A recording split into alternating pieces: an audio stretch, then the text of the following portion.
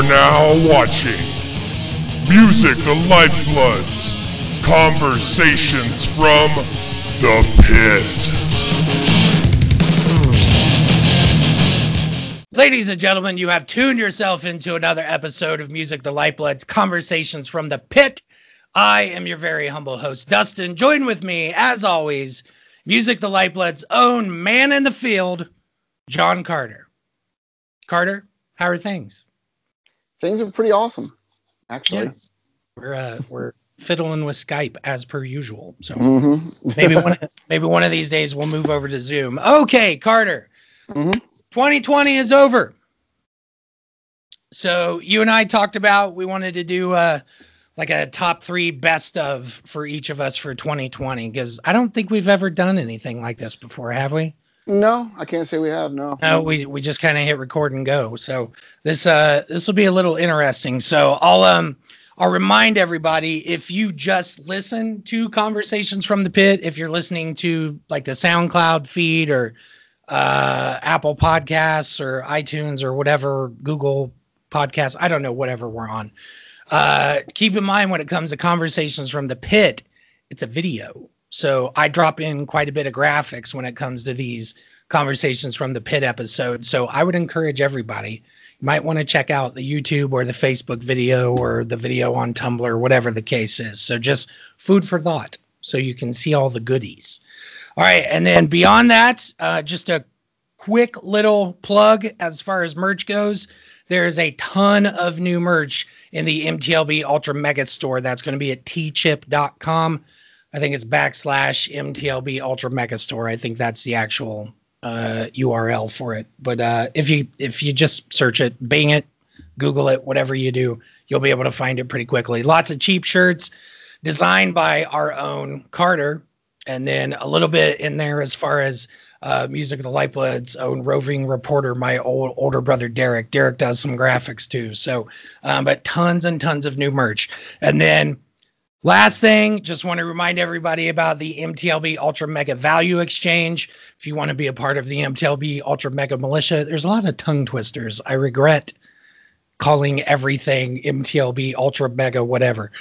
If you want to be a part of the MTLB Ultra Mega Militia, all you have to do is share our content on whatever bullshit social media platform you're on, or buy merch from the T-Chip store, or what's the other one? Oh, the Patreon. If you want to do sort of a reoccurring thing, you can sign up on the Patreon. It's patreon.com/Music the Lifeblood. All right, I'm done with the plugs. So let's get going.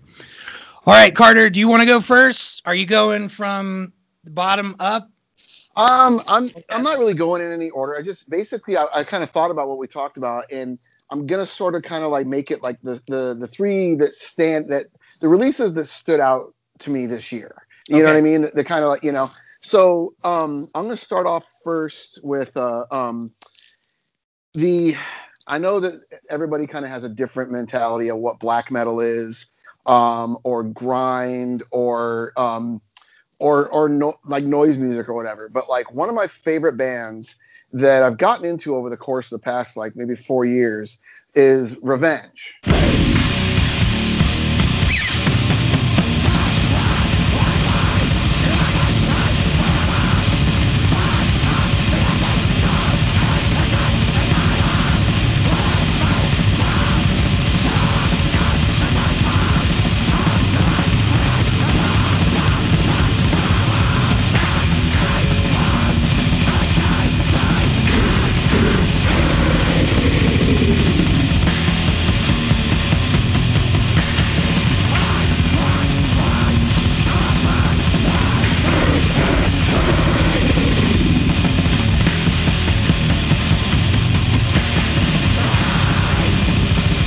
Canadian black metal band, run by Jay Reed, who was in Conquer, and they kind of had like a, you know, over the years since about 2000, I believe, they've had a collection of different people come through. They're affiliated with bands like Blasphemy from Canada, who are just legendary black metal band.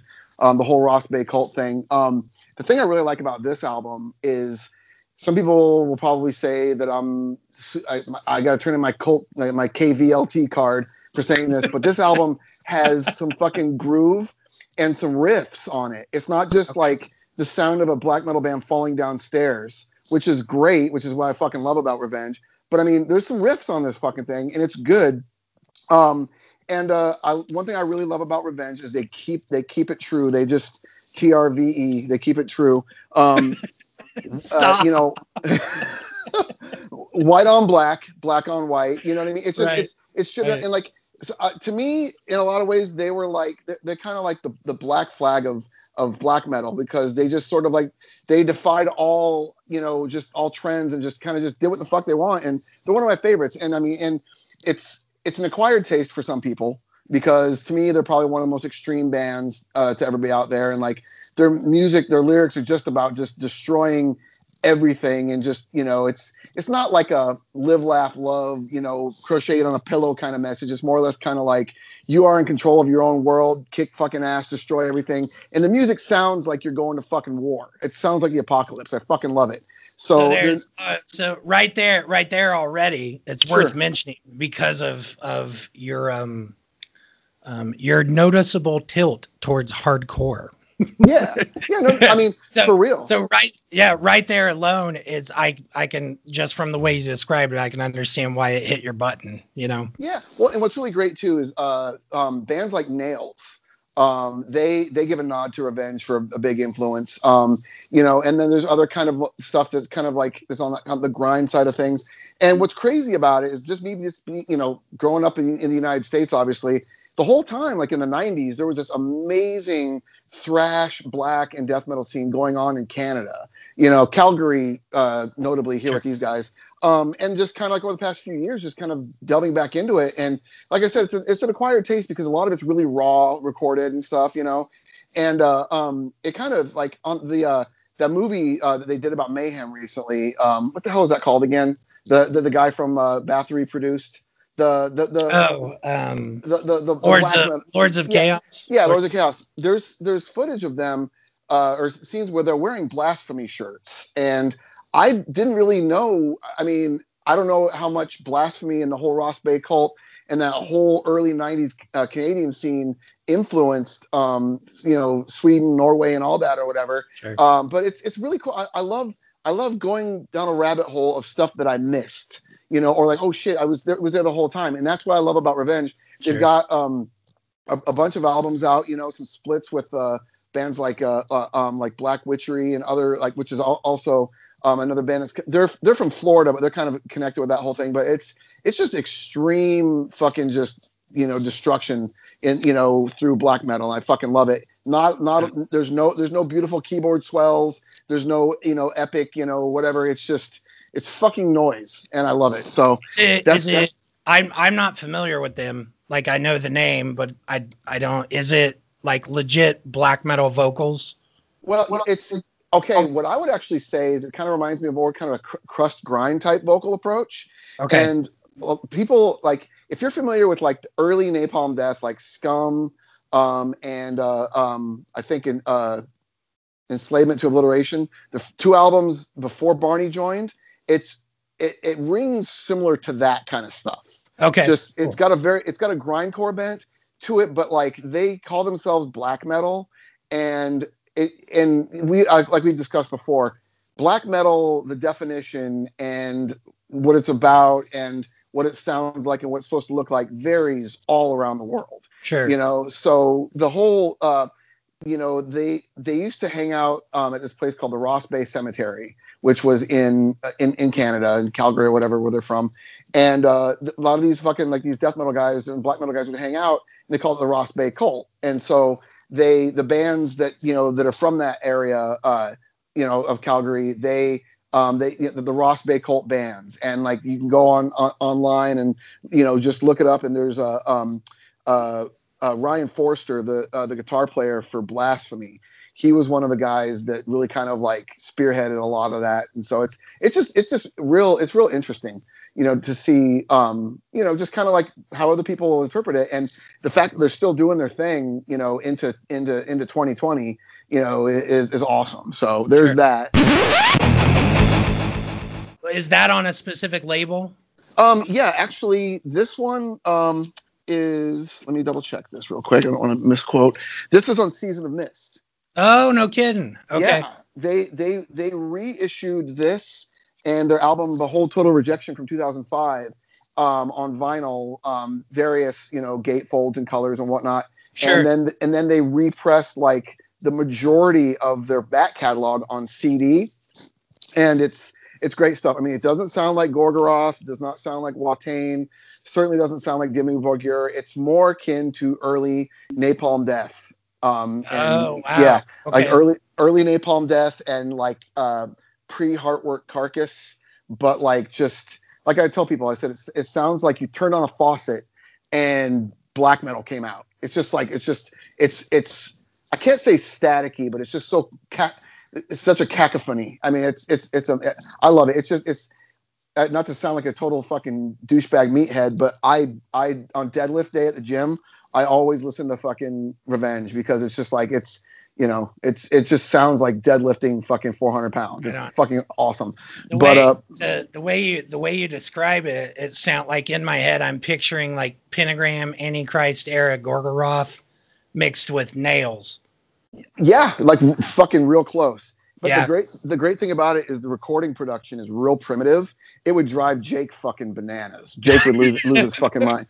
Yeah, it literally sounds like somebody just dropped a mic on a wooden floor in the middle of the room and they went off.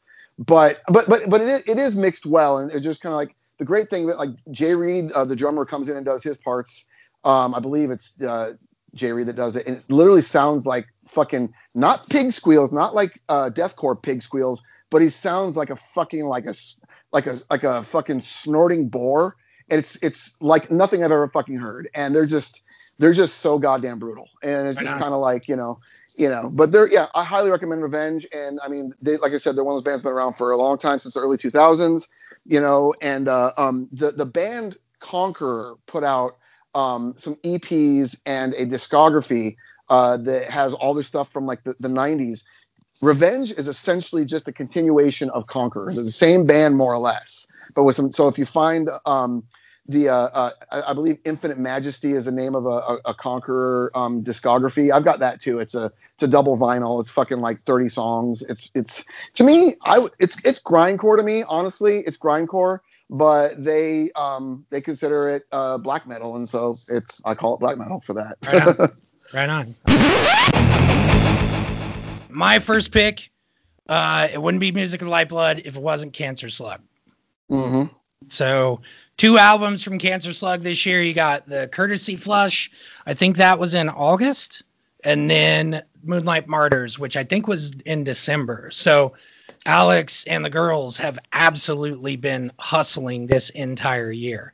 Yeah. Now, I did a review of the Courtesy Flush on vinyl Thursday. It hasn't been released on vinyl yet, so just heads up, because I know the Slug Cult, the Cancer Slug fans, are all about hunting stuff down on vinyl.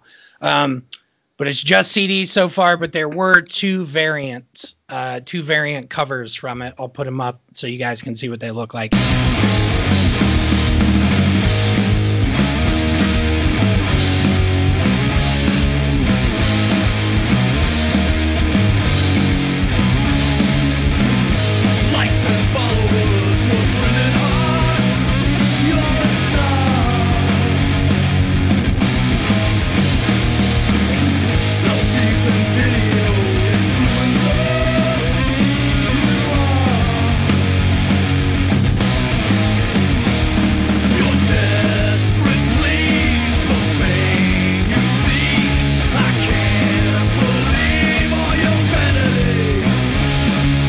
They were busy this year, man. I think it's one of those sort of side effects of the shutdown from COVID.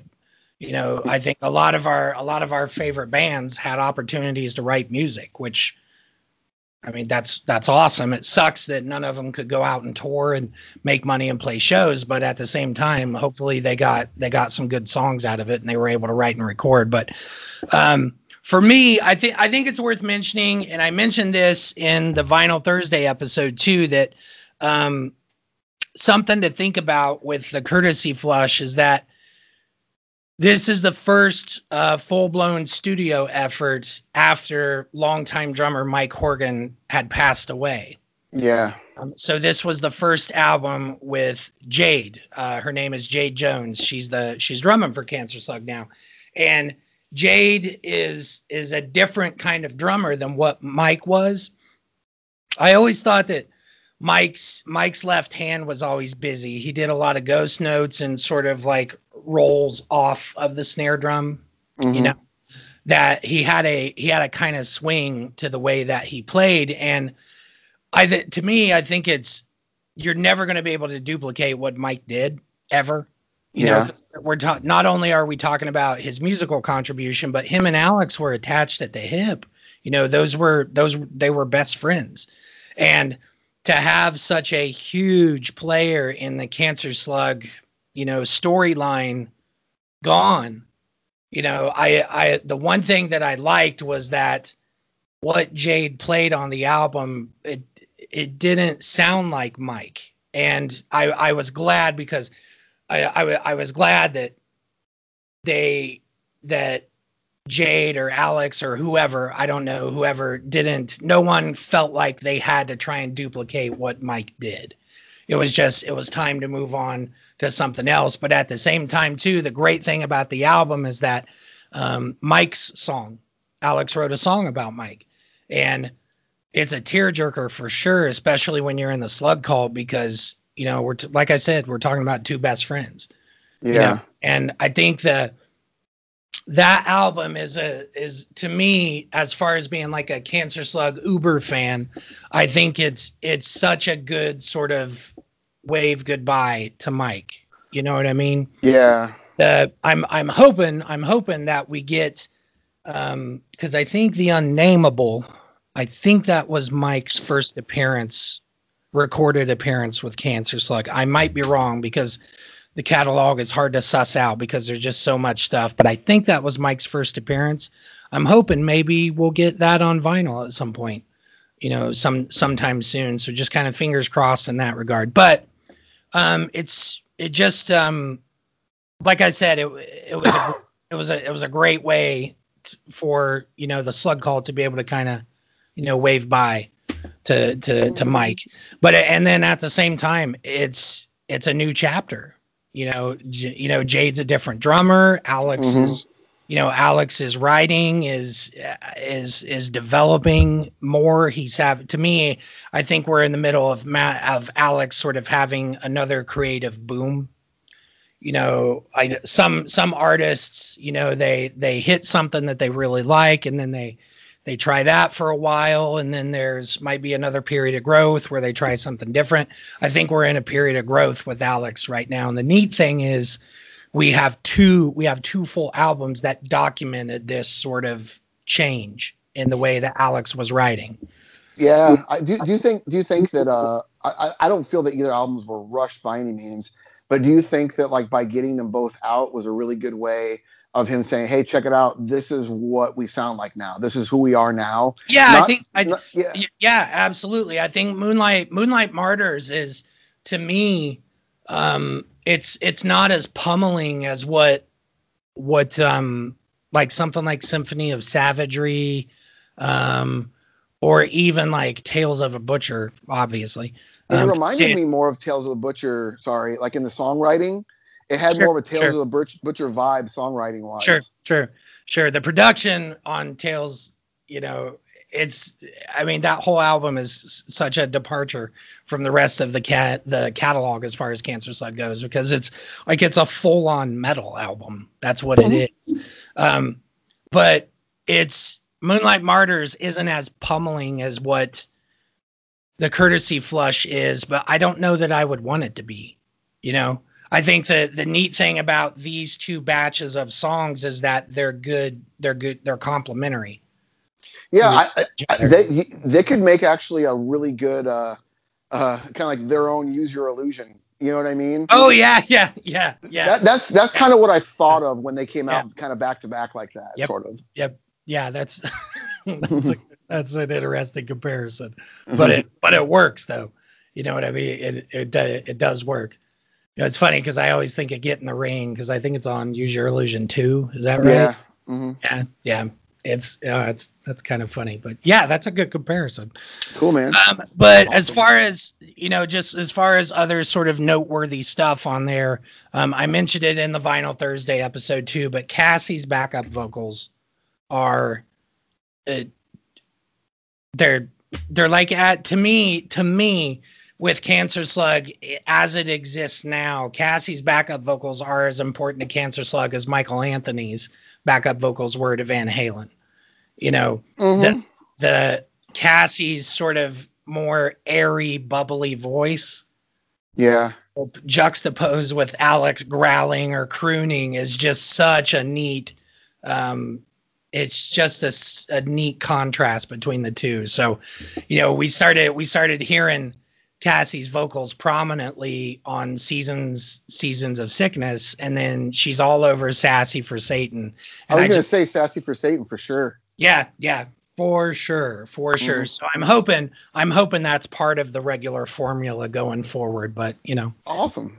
Yeah, who knows? But my favorite song on there is probably, I like The Flush. I like Time Has Come, but I think The Black Death is probably.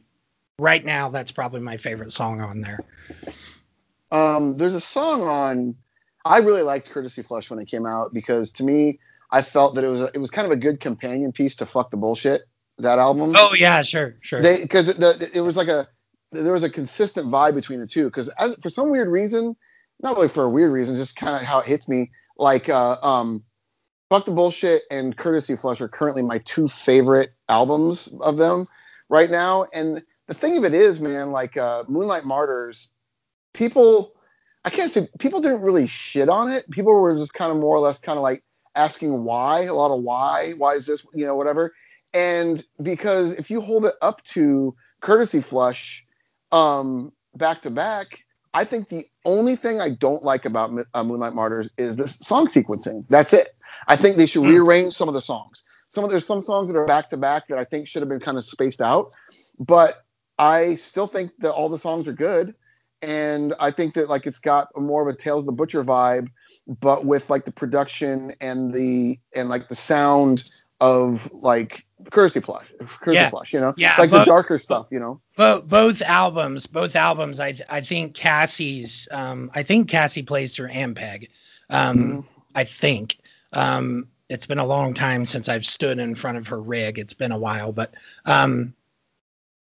Cassie, the both mixes are dense. They're thick. Yeah. They're and I think I think for Moonlight Martyrs, it's more noticeable because there's a little bit less of the aggro thing happening on Moonlight Martyrs than compared to Courtesy Flush. But I mean, Moonlight, it's a Cancer Slug album, so there's some pissed off shit in there. But just when you pair them next to each other, I think. I sometimes wonder if I heard some of the chatter too, like you mentioned, that the why was the thing that you heard. I think Alex will always be the first one to say, if you don't like it, that's fine. Well, wait 2 weeks and another album's coming out. Right. Yeah. I think Alex's his thing is just that he wants to write his songs. If you like them, you do. If you don't, you don't. So I think I think for a lot of the people that might have had mixed reaction to Moonlight Martyrs, I think give it time, because I think it's potentially the same thing with maybe something like, Curse Arcanum, that era of the band. I've heard, a little bit of chatter in the past that, they like Curse Arcanum, but I've heard a few people say they didn't like it when it first came out.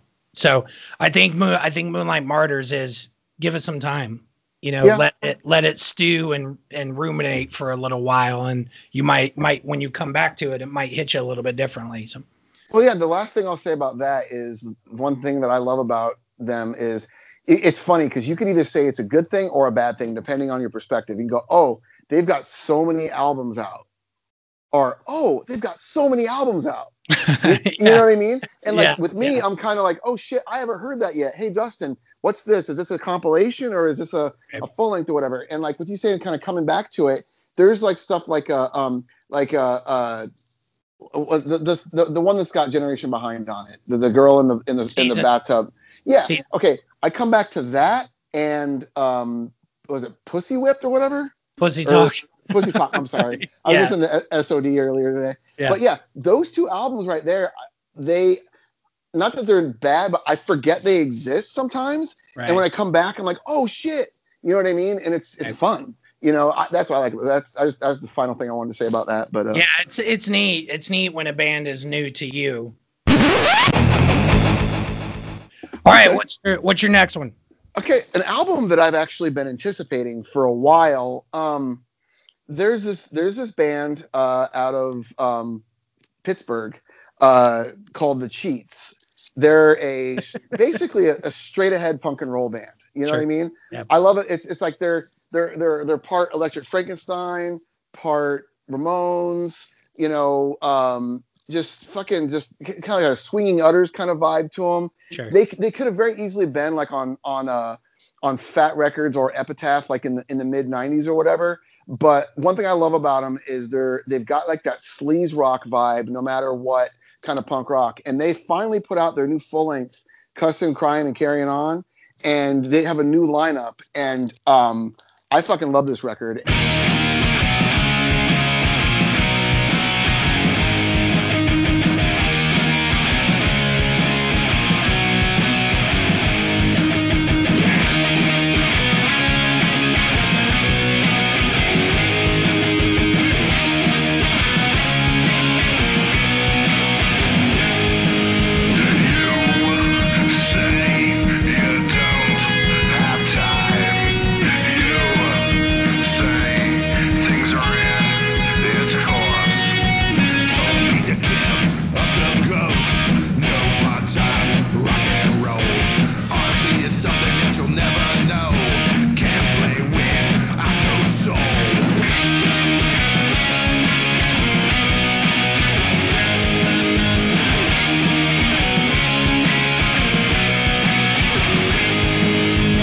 I've been waiting for it to come out for a while because I met online met anyway, Todd from The Cheats on Facebook because I was kind of like I was a fan of their past catalog, and he's also he's a president of a couple Turbo Yugans, like Turbo Yugan, Steel City, and Rockers FTW, right? So we share a love of. Is this one of the dudes from Savage Master? No, that's I think you might be thinking of Mark Neal from Hookers. Yes.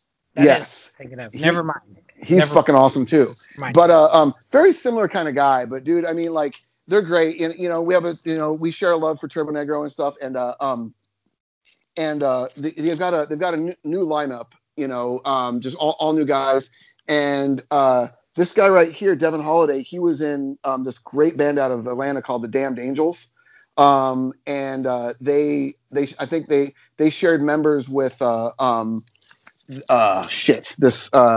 this Asheville band. The name escapes me. Anyway, just really, I mean, look at them. I mean, they're just like awesome fucking sleaze rock dudes, you know, punk rock, great, fucking just super good, catchy fucking punk rock. And there's nods to like, you know, there's nods to Helicopters on their stuff and Backyard Babies, and you know, and it's just it's cool, man, because like I get so bored with poppy, upbeat, anthemic punk rock, but when you throw kind of like a New York Dolls, early Motley Crue kind of Kiss kind of vibe into it, it makes it more fun. It's not like cookie cutter paint by numbers punk rock. They're their own type of like rock and roll punk.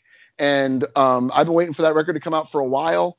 And it came out like I want to say back in like November. And it's great. It's just really fun. Right. You know, obviously you and I aren't drinkers, but if you were at a fucking punk rock party where everybody's drinking and having a good time, you know, it's just it kind of sounds like one of those really good mid 90s, you know, punk rock and roll albums. It's, you know, but with definitely a more of a leaning towards Ramones and Buzzcocks on the poppier side of things, kind of like bands like The Crowd, and whatnot. But I mean, yeah, it's my favorite punk album to come out this year.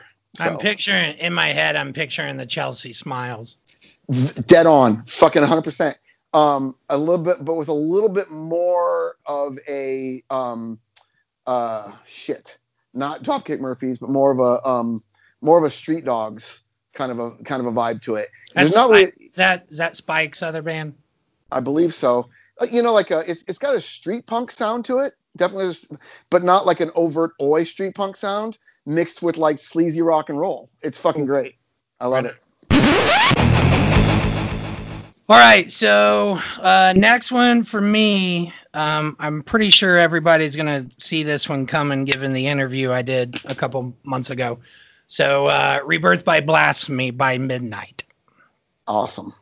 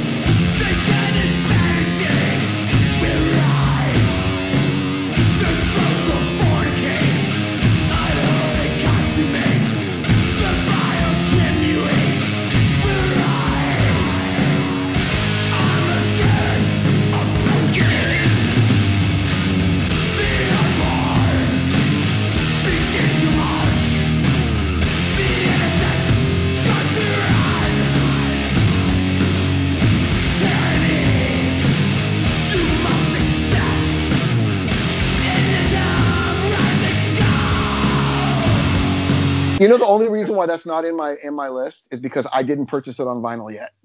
Like an asshole. Not yet? No, I listened to it all the fucking time. I just haven't gotten around to fucking buying it, and I was just like, so it definitely would have been in there for me. It's good. When I interviewed Athanar, well, it was one of the funniest interviews I'd ever done. We were making fun of Def Leppard by the end of the episode, and Athanar had said that, they came through Cleveland a while back, and I said, "Oh man, I gotta go. I love High and Dry." And then you show up to the show and you get what you get with Def Leppard. And Athanar specifically said, like, "Oh man, I've been duped again." It happens regularly with Def Leppard. So, but the record. We all know, if you're familiar or if you're not familiar with Midnight, as far as recorded Midnight or studio Midnight, Athanar is doing everything. And the live band wise, he's got Vanek, Paul Vanek from Vanek playing guitar for him live. And Paul is such a good fit for Midnight live. And then SS has been drumming for him forever.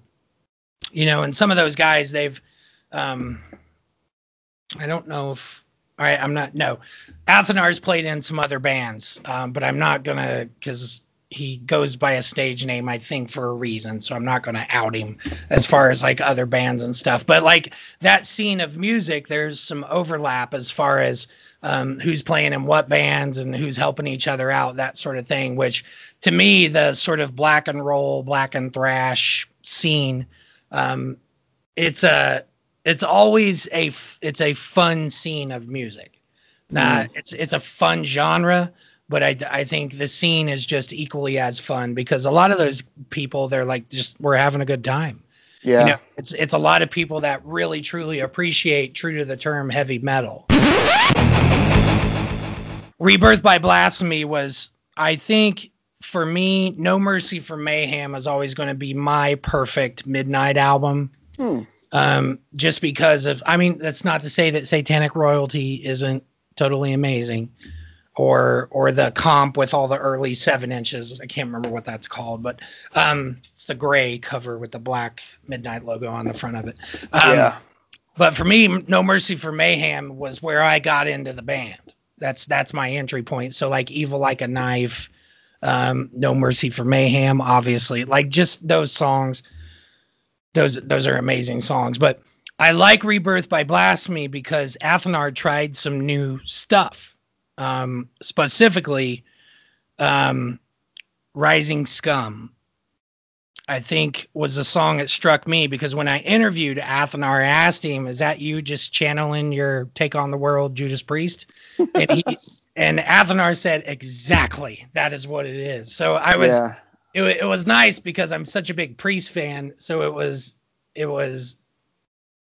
fun to see Athanar, nod to Priest, because I mean it's such a different band, but I mean he loves Judas Priest, you know what I mean? So, but the whole album, it specifically production wise, the guitar tone that he got on that album, the rhythm tone, and even the leads just, whew. Yeah, it's a really good sounding record, and obviously people are going to be afraid that because it's on Metal Blade that it's going to be overproduced. And that's the cool thing about Metal Blade is they don't fuck with bands like like how they want stuff to sound. Oh, you yeah, know what I mean? Sure, and sure. Which is great because I mean there's a good handful. In fact, one of the things I'm going to talk to you about today is a Metal Blade release or whatever that stays true to form what the band sounds like. And I think Metal Blade is a really good home for that band. Oh, for sure, I would agree. I thought, I mean, the roster on Prosthetic and Relapse especially is really, really great right now. But the neat thing about Metal Blade is that's Slagle's label, right? That's Brian. Right? Yeah. Mm-hmm. Brian Slagle, you're right. They let bands be bands. Mm-hmm. I mean, they just know how to do things right. I think those first couple Metal Massacres are some of the most important releases in metal history. Yeah. Metal Massacre, I think Slayer's first national appearance was on one of those. And just it's an important label, not only for the genesis of heavy metal, but for the growth of heavy metal, in my opinion. Well, they defined it to a lot of people. What they put out was like the limit, or was like, what's metal sound like? Hey, is what Metal Blade does. Yeah. I should, when I interviewed Athanar, I forgot to ask him about like what's his relationship going forward with Hell's Headbangers, because to me, Shadow Kingdom and Hell's Headbangers are the primo underground metal labels. They just know how to do stuff. They as far as like respecting the medium of vinyl. Yeah. Especially as it relates to metal, all genres of metal. They are consistently jaw-droppingly cutting edge and meticulous and thorough with the way that they release product. Well, it was kind of, I was trying to do a top 5 or whatever, but like, okay, this is the thing. One of my favorite things to come out in 2020 is an EP. So I wanted to keep it full length. That really caught my attention. This was your honorable mention, right? Well, okay, let me go ahead and do my quick honorable mention, and then I'll do my third one. I'll just make it real quick because it's an EP, right? But I can't not mention Mutual Assured Destruction Fever Dream. Sweet. This fucking shit is so good, dude. Like, what's crazy about it is Ace Stallings, the vocalist, he sang for a really important kind of like posy straight edge hardcore 90s sounding band called Breakaway. And they did like a couple really great albums. He is such a driving force in the Richmond, Virginia hardcore scene. And he's got a great podcast called Form of Passion, where he interviews people of different, hardcore adjacent genres, people that had an impact, or people that are involved with punk rock and hardcore and like some crossover stuff. But anyway, this stuff sounds like River Runs Red era Life of Agony meets Danzig meets Corrosion Conformity. And I did not expect it. They got a 7-inch that came out before it with 3 songs on it. Fucking awesome. These guys, they sound a little bit kind of like Crowbar too. They've got a full length coming out on Triple B Records in 2021. fucking great. I mean, and the only reason why they're my honorable mention is because it's an EP. I mean, there's only 6 songs on it, and it came out on Edgewood Records, which is a really great label out of Richmond, which has Down to Nothing, Dead Heat, and a lot of really great fucking like hardcore and crossover thrash bands. But my solid third that blew me the fuck away was a Metal Blade band called Lik, L-I-K, which I believe I was wondering if you were gonna pick that. Oh fuck yeah, dude! I love this record so much.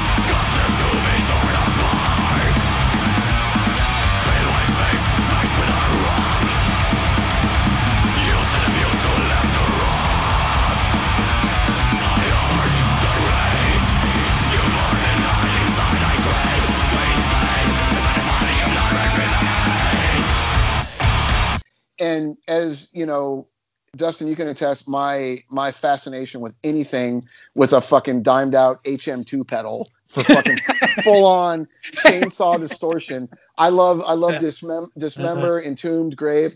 These guys, from the second you turn it on, it sounds like they've got fucking like 5 HM2 pedals going through fucking Marshall stacks. It is fucking brutal.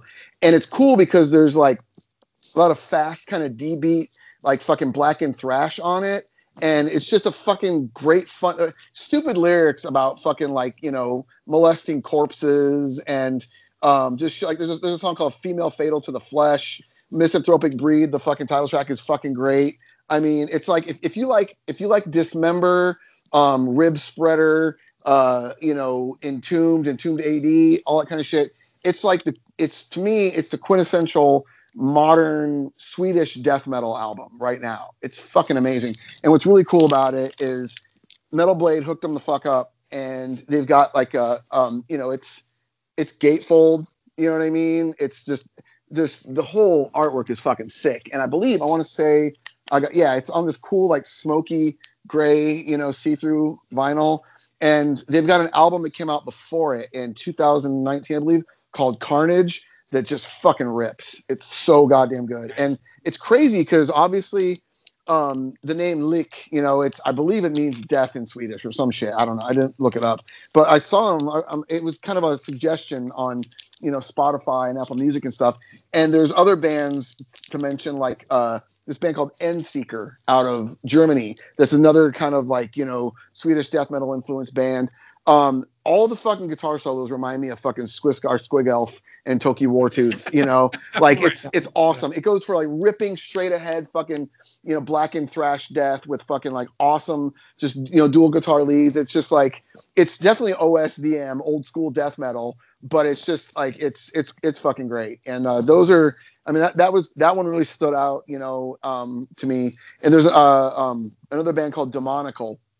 It's another really great fucking, you know, chainsaw type, you know, OSDM kind of band and shit. And, you know, bands like Rib Spreader has Rogo Johansson, who is like a guitar player and vocalist for Paganizer, Rib Spreader, even his solo stuff. And I think he might have done some stuff with Down Among the Dead Man, which has the old singer from Bolt Thrower, David Ingram. But not to get on a whole tangent about old school death metal or whatever, but Lik, Misanthropic Breed, that was one of the 3 albums that fucking stood out in 2020. It's just great. I check those guys out from time to time. It hasn't grabbed me yet. But then again, I'm not a death metal guy. Right. Old school to current, it never really, you know, latches on to me. The closest I get is like mid-era Cannibal Corpse. Sure. You know, and that's, you know, kind of superficial, You know what I mean? Like it's just never been my thing. But yeah, every time I do listen to those guys, it's easy to recognize that. Yeah, they're good. They're really fucking good. I always, when I think of them, like I could always picture them playing a show with like Carcass and like Worm Witch. You know what I mean? Yeah, like Worm Witch, definitely. They would, because there's to me, every time I listen to them, they're just like a crossover element, you know. I love that. Yeah. Because, you know, just this, I get the slightest, you know, twinge of it every now and then because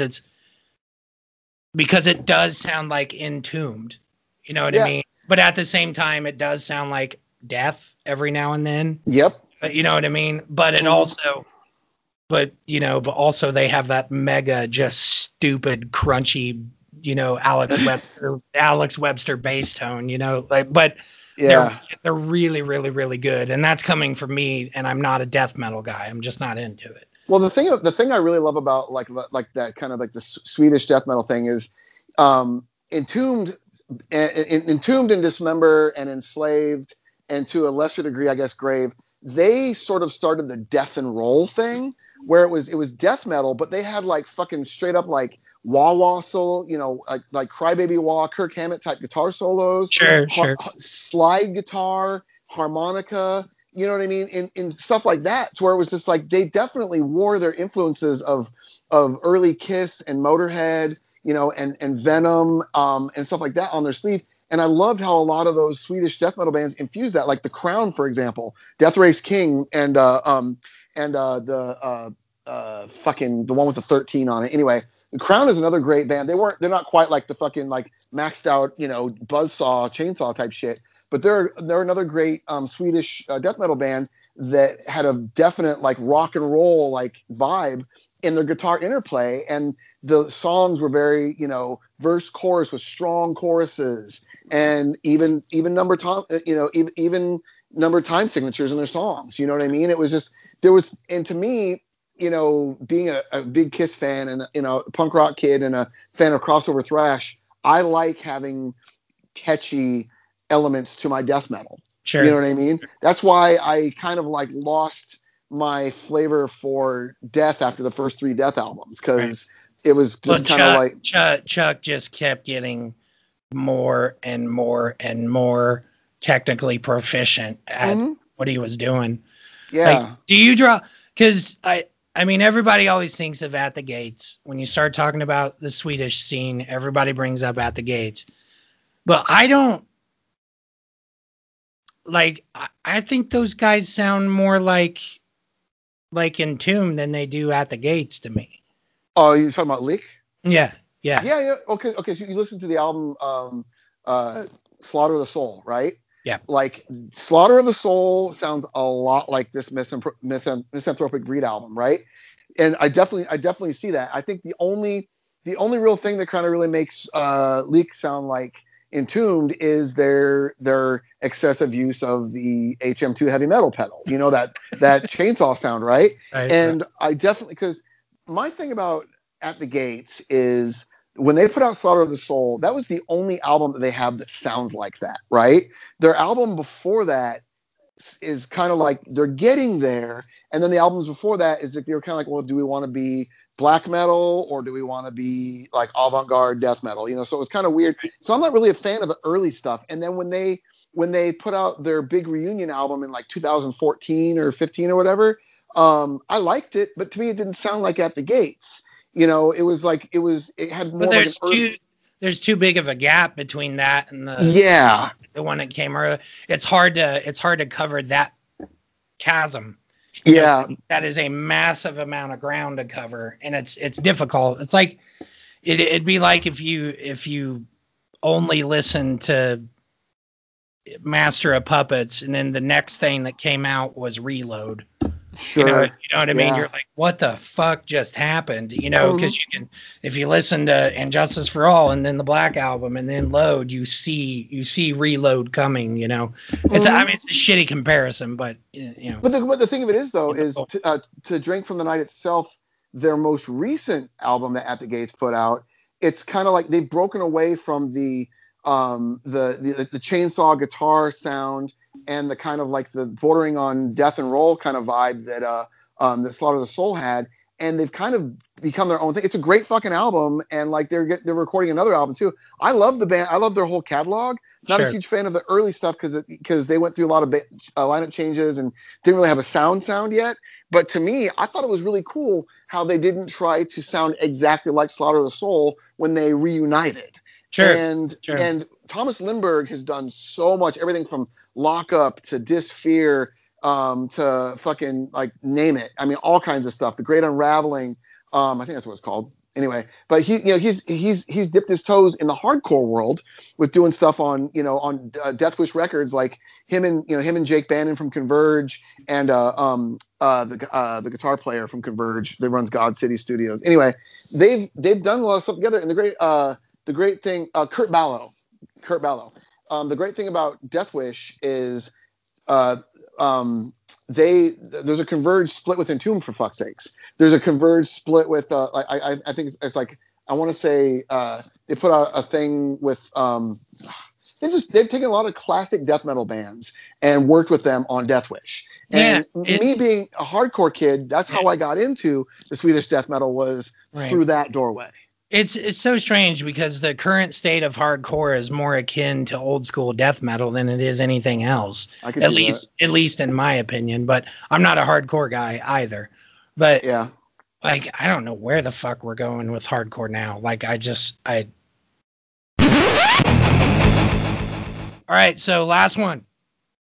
I'll give a quick honorable mention to the Wraith and their album Gloom Ballet.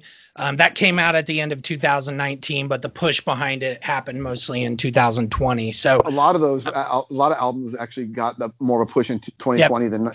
I think there's some bands out there where the sort of the shutdown might have helped them as far as like notoriety and visibility, because people weren't doing anything, so they're at home just looking for music, that sort of thing. So I did an episode of Vinyl Thursday on Gloom Ballet, and then I interviewed Davey from the Wraith, the singer of the band, the singer lyricist.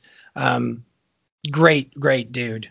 Great dude. I've had a lot of like just little bullshit and back and forth on Instagram with him. He's just a good dude. And I would say Kaz, their guitar player too. Kaz is top notch. Dude is absolutely top notch. So go check out the Wraith. All right. My number one.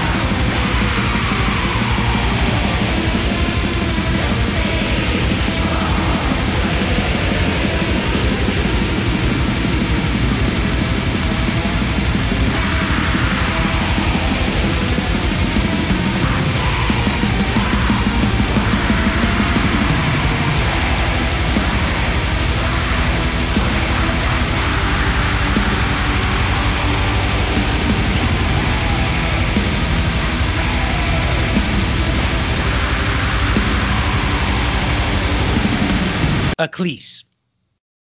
A what? Eclise. I think that's how you say it, right? It's AKHLYS, and their album Milinai, and that's there's a lot of Greek, flowing around, Greek stuff flowing around the band. The name of the band, Eclise, it's like the death fog that comes along with the underworld goddess, the Greek underworld goddess. She sort of presided over nightmares and stuff. So that's where the name of the band came from. But this album, Milinai, That's the ancient pronunciation, by the way. I tapped a friend who can speak Greek to that's awesome.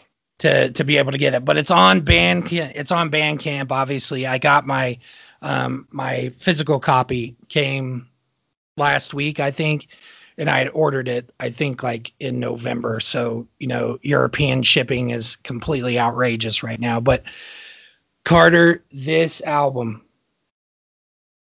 I don't know how to. I don't know that I can articulate it. Are they black metal or yes. what?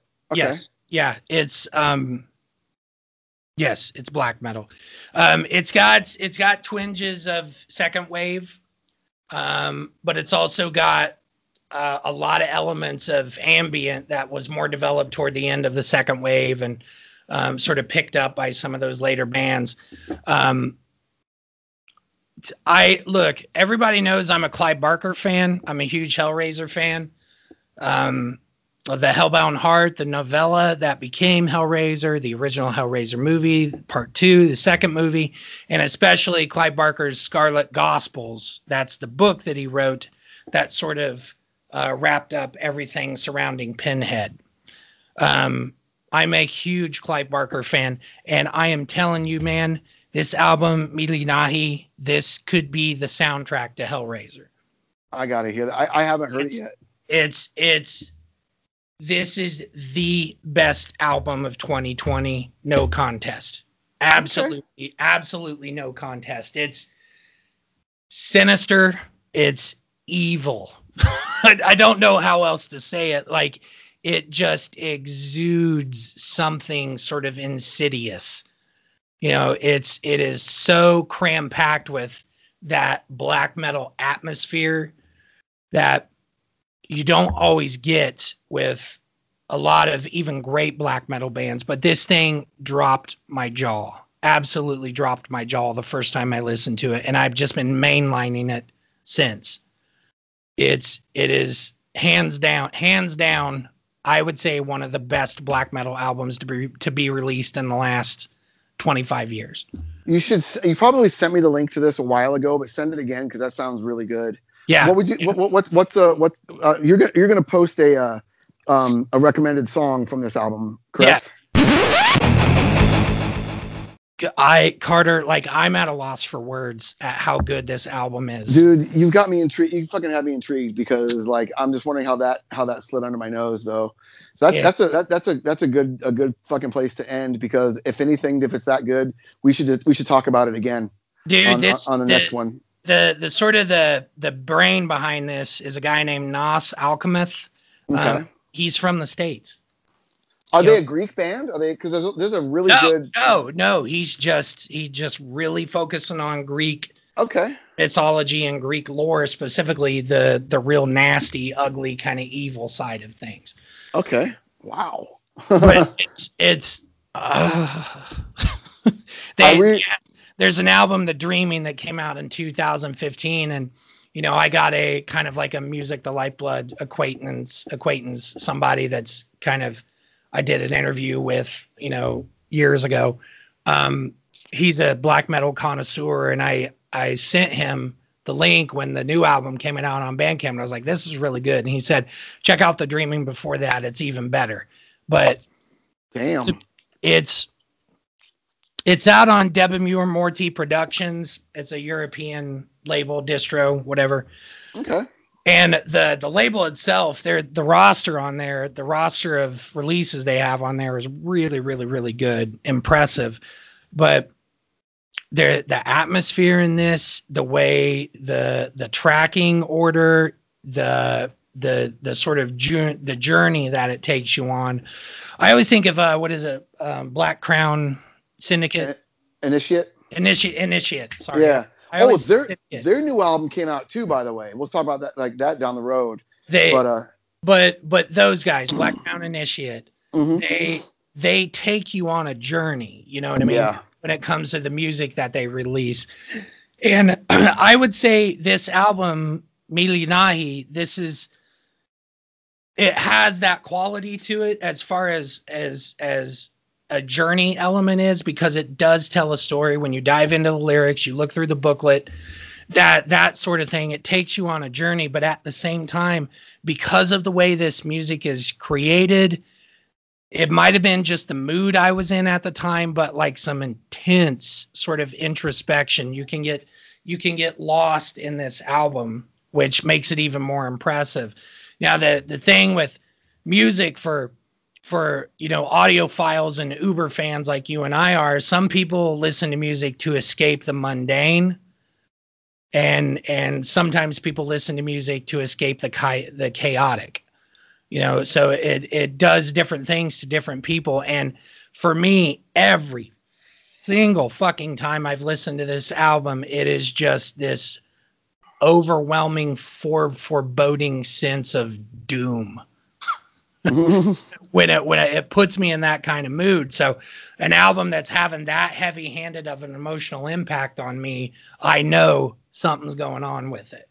Okay. I need to pay attention to it, and I've just been mainlining it the last month or whatever it's been. And this is as important of a black metal release as The Return by Bathory. Ooh. This is a tentpole album for black metal. Okay, I gotta hear it then. I don't know how it escaped my fucking, yeah. Like Quantos Passant ad Satanitatum Trahund by Gorgoroth. It's as important as that. It's as important as Chimera is for Mayhem. Just the overall pushing forward of the genre.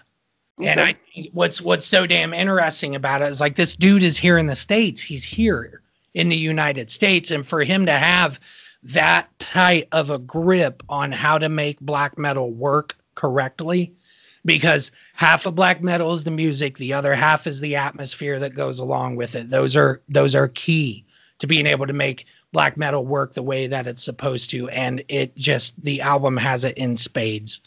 This is a Crack the Sky by Mastodon level of an album. Cool. Yeah. On that note, I have to pee so fucking bad, dude.